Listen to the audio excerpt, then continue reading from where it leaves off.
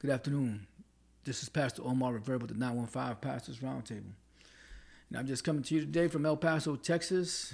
It is October 16th, and it is 1:24 p.m. in the afternoon. So today's message is we're going to be talking again, continuing our studies in Ephesians chapter 3, and we're going to start at about chapter 7. And anyway, there's a lot of things that's happened this past week. We're having a lot of discussions with the COVID vaccinations, who gets the boosters, who don't, when is the Moderna coming out, is the Johnson & Johnson good, is the Pfizer good, can we mix the COVID shots, the booster shots? A lot of that is going on in our government and also in the medical field. But you know what? Whatever happens, God is still in control, and we are still under His authority and His reign and His sovereignty. We cannot let these things of the world bother us.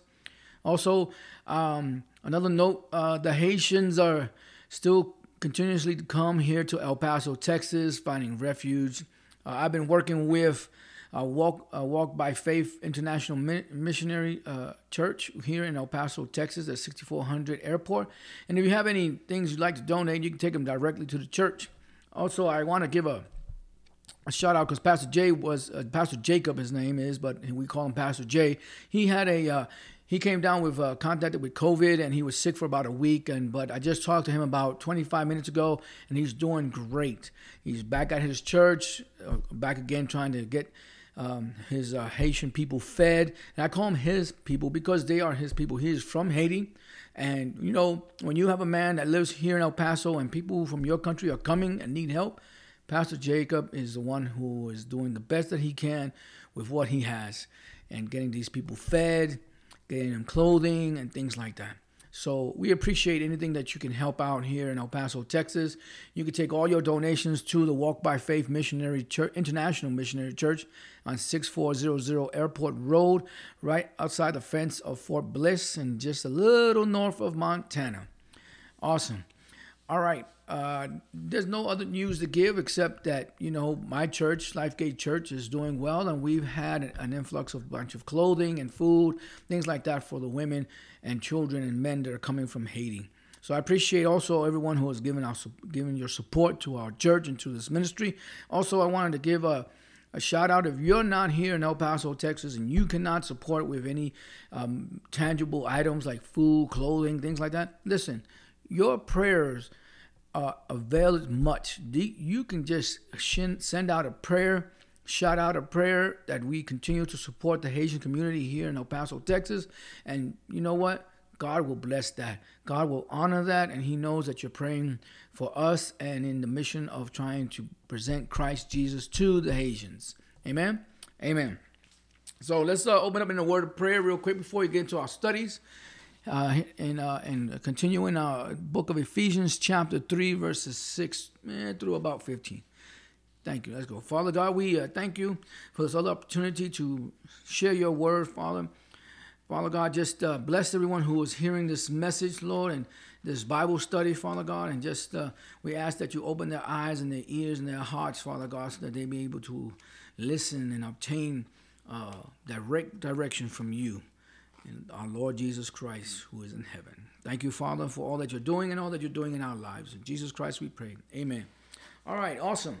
So let's go ahead on with, we left off in chapter 3, verse 6. It says, the Gentiles are heirs, members of the same body, and partners in the promise of Christ Jesus through the gospel. So we are co-heirs with the Jewish people.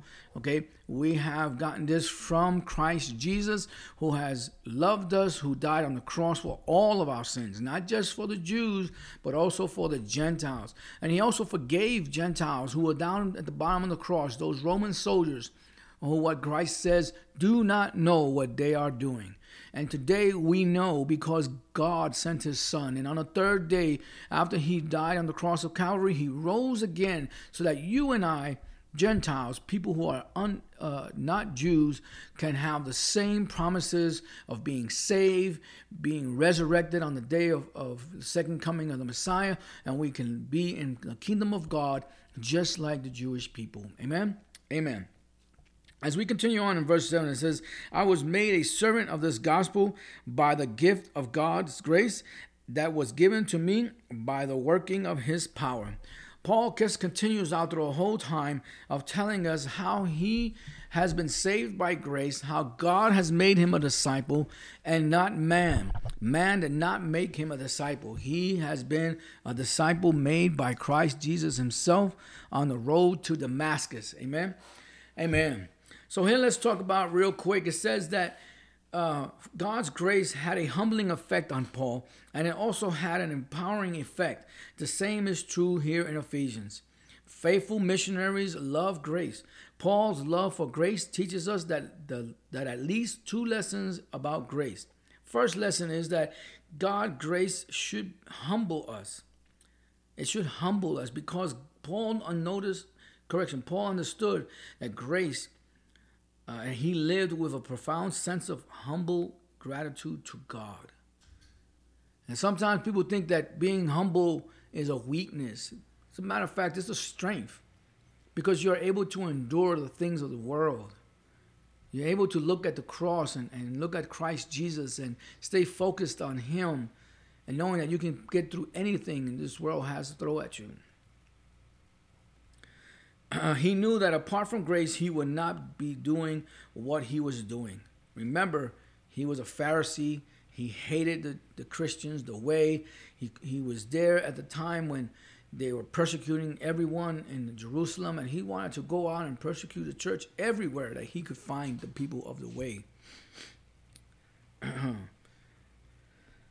Paul refers to himself as the least of all saints. He is the least of all saints. In other words, right, he wasn't accounted with the apostles, the ones that Jesus picked. But you know what? Jesus knew Saul, who became Paul on the road to Damascus. He needed someone who he knew that he hated the people of the church, the way. Jesus needed somebody to point in a direction and says, hey, look, this is what you're going to do. Remember, in the beginning, Jesus had a plan for Saul. He had a plan for him, and that plan was to preach the gospel to the Gentiles. It says so in Acts. It says in verse 8, this grace was given to me, the least of all saints, to proclaim to the Gentiles the incalculable riches of Christ. In verse 9, and to shed light for all about the administration of the ministry hidden for ages in God, who created all things. This is so that God's multifaceted wisdom may now be made known through the church to the rulers and the authorities in heaven. When you were yourself as the least of the saints, you will gladly serve the least of these. Grace humbles you and causes you to identify with everyone, including the poor and the weak. No one is beneath you. The least of all the saints gives love, time, energy to everyone created in God's image. Oh, how we need the grace of God to be worked deeply, very deep into our hearts. We need God's grace to be in our hearts. And it has to be able to change us. We just can't accept Christ Jesus and then let grace just fall by the wayside and just say, you know what, I don't want to be humbled. I don't want to show weakness or being meek. No one is beneath you. The least of all the saints gives love, time, energy to everyone created in God's image. That's what Paul did. He was giving the saints his love, his time, and his energy. Such identity formation comes through long and rich meditations, the grace of God, the sinfulness of humanity, and the glory of the cross, and through regular repentance. Regular repentance. It's something that we have to do daily, right? It says we need to wake up, we need to walk and carry our cross daily. We need to be in repentance daily because we're not perfect. We all have our own issues and our own lifestyles and our own ways of living. And sometimes that, we may stumble and fall, but we get back up. But we know that we have to get back up and we have to repent. Second thing that we should realize, that we need God's grace to empower us. Paul ties grace and power together in verse 7. The Lord powerfully called Paul on the Damascus road, and that Lord's power continued to sustain Paul for ministry. And that's how Paul was able to succeed in all of his letters and writing. With all the trials and tribulations that he went to having a wreckage, being wrecked and sea, getting on the island and having a serpent bite him on a hand, and then still heal people and still walk in the Lord. And he even had a thorn in his side. He says he had this pain, and God said, you know what? My grace is sufficient for you. Deal with it. Deal with it. In other words, suck it up, buttercup. This is why you have been selected. And sometimes this is how we are selected. We've gone through trials and tribulations. We've gone through issues and things of our lives. We've gone through drug situation, alcohol situation, divorce. We've gone through pornography. We've been liars, and we've done stealing, and we've done all kinds of things in our lives. And yet, we've been saved by God's grace. When we look to the cross and we find Jesus there for us, who died for our sins, we know that cross means the world to us. And we know that the power that comes from Christ Jesus can fix us. And it's not until we humble ourselves and come before the cross and say, Lord God, just change me, because I'm tired. I'm done with all the things I have done in my life. And guess what? God is faithful to do that. He is. He's faithful to do that. But you have to be willing to let him change you. You see, and that is where a lot of people have problems. That's where we cannot have grace in our lives, when grace is not part of us. And the power that comes from Christ Jesus, we are able to overcome these situations, these troubled times in our lives. By the time Paul wrote this letter, he had an abundant experience of God's empowering hand upon his life and ministry in spite of the most difficult circumstances, including sickness. Indeed, the mighty power of God provides sufficient strength for weak, fragile, ordinary people as they make the glories of Christ known.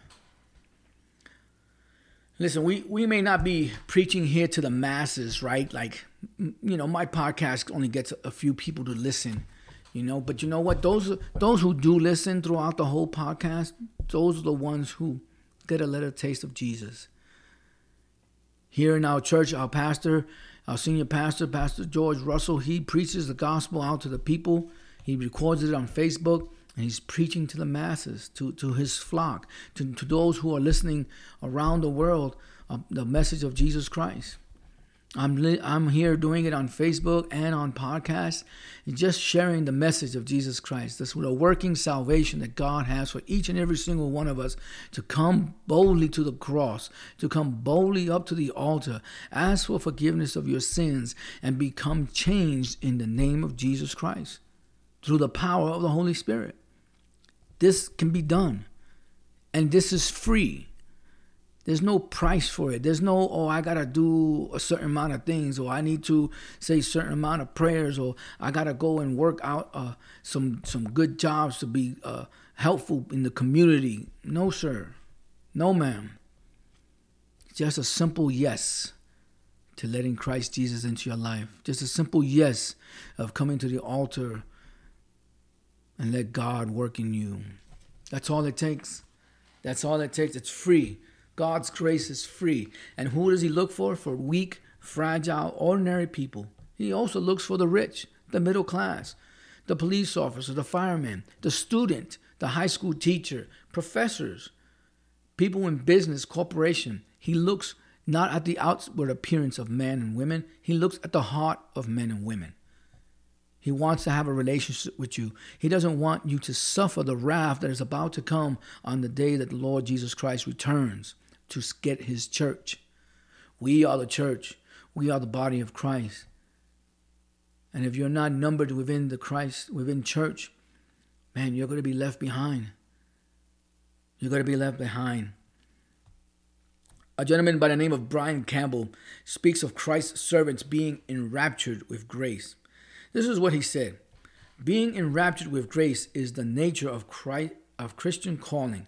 Such awe of grace certifies our calling as genuine and energizes it in the face of sacrifice.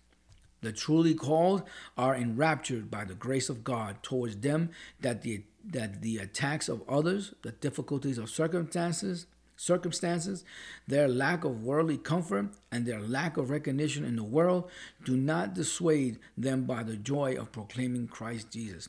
In other words, when we accept Christ Jesus as our Lord and Savior, God's grace is sufficient and calls us and energizes us and gives us that boldness and that power through the power of the Holy Spirit to speak truth to the world, showing God's love to others. We may have people who will attack us. We may have people who would not like us. In today's society here in the United States, you know what? People are calling wrong right and things that are right wrong. We have people saying that we don't need a nucleus family. We don't need a mother, a father, and children. All we just need is one parent, the mother. The man can be excluded. We don't worry about rioting. It's okay. It's the right thing to do. We need to get our voices heard. But yet, some of these people don't even vote. And yet, some of these people don't even understand what they're against or what they're for. Sometimes these people don't even know that there are things in these specific groups that are anti-God and anti-Christian. And if they do recognize this problem, then we understand that, you know what, they have their own reward. They have their own punishment, is much better said. Their own punishment of being against God, of being against the church. We have people in legislation and in Congress and in your state representatives who want to keep the Christian world in a closet. They want to keep the church bound in chains and not able to speak freely. There's people in our leadership and our government that wants to keep the church locked away. We don't want to hear about your beliefs about life in the womb. We don't want to hear about homosexuality, that is wrong and it's an abomination to man. People don't want to hear that. Just the other day I was listening and there was people just saying that, hey, you know what? It's part of our culture now. It's part of our life. We need to recognize these people who have these homosexual lifestyle. We need to be kind and generous to them. Hey, you know what? I don't have a problem with any of them. God loves each one of them. The thing is that God wants them to repent and turn away from their sin. And as a messenger of Christ, that's all I want too. I love them just like Christ loves them. We are the church. We are the body of Christ, and we need to set an example for them. And we need to let them know, hey, you know what? God loves you, and he does not love your sin. The things that you're doing in this world are wrong, and you need to repent, and you need to turn to God and walk away from this lifestyle. But it's so out there now that people just, all they want to do is talk about this. You see it on television, on movies, and the shows now. You know what? They're even making a show where it's the son of Superman or son of Batman, something like that, and that he is going to be having an encounter with a gentleman kissing in the movie. And that's like, hey, wait a minute. These are superheroes. These are heroes of people that we don't have these lifestyles for them. But that's what the world is coming to. The world is going away from the Bible. The world is going away from God and teaching the world that it's okay to have different ideas and ideologies. It's okay for you to be homosexual. It's okay for you to do drugs. It's okay for you to have sex before marriage. It's okay for you to check into pornography. It's okay for you to do all these things. Why? Because it's the norm now. Oh, and don't forget the critical race theories about, how white people are prejudiced and, everyone else is oppressed and we have problems. And, we never had these problems before. And as you notice, these little groups are all dying out. They're not making the news anymore. Why? Because they cannot hold water. They're finding faults in their own little groups. I mean, one group, the people made so much money that the people who founded the group are no longer with the group because now they bought themselves $1 million homes and they're just like living it okay, like it's all right. I done my job. I done my job. I did my deed. I got the group together. I made a couple of $1 million. I'm set for the rest of my life. Goodbye. But yet there's people dying across our country and no one speaks up for them. There are women and children dying in this world. Men, young men, are being imprisoned. And they come out with nothing. And there's nothing for them to change their life. But yet these groups do not get involved in that. These groups do not help prevent the atrocities that are happening in our local inner cities. The large ones especially, like New York City, Chicago, Los Angeles. I don't see these people getting involved in these criminal activities that are happening in those cities. I can go on and on, but just think about it. Where is God calling you to? Where is He giving you a power and boldness to go out and preach the gospel? We are God's children. And by His grace, there's going to be people who are going to attack you. And there's going to be difficult circumstances in your life. People are going to try you. People are going to test you just because you claim to be a Christian. But they love the world. They love the things of the world. And they love the things that the world presents them.